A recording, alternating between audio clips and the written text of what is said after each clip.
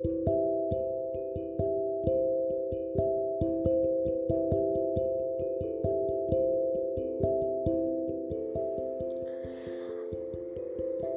lives are frangible, short lived, and uncertain.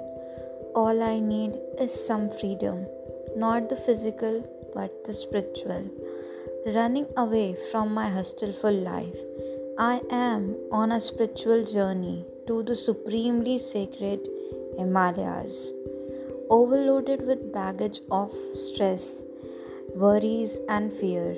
Staying close to these beautiful mountains, I am busy practicing different methods of detachments and spend hours connecting to my inner self. I am following the footprints of the eminent persons, silently enlightening my soul and seeking some serenity and solitude.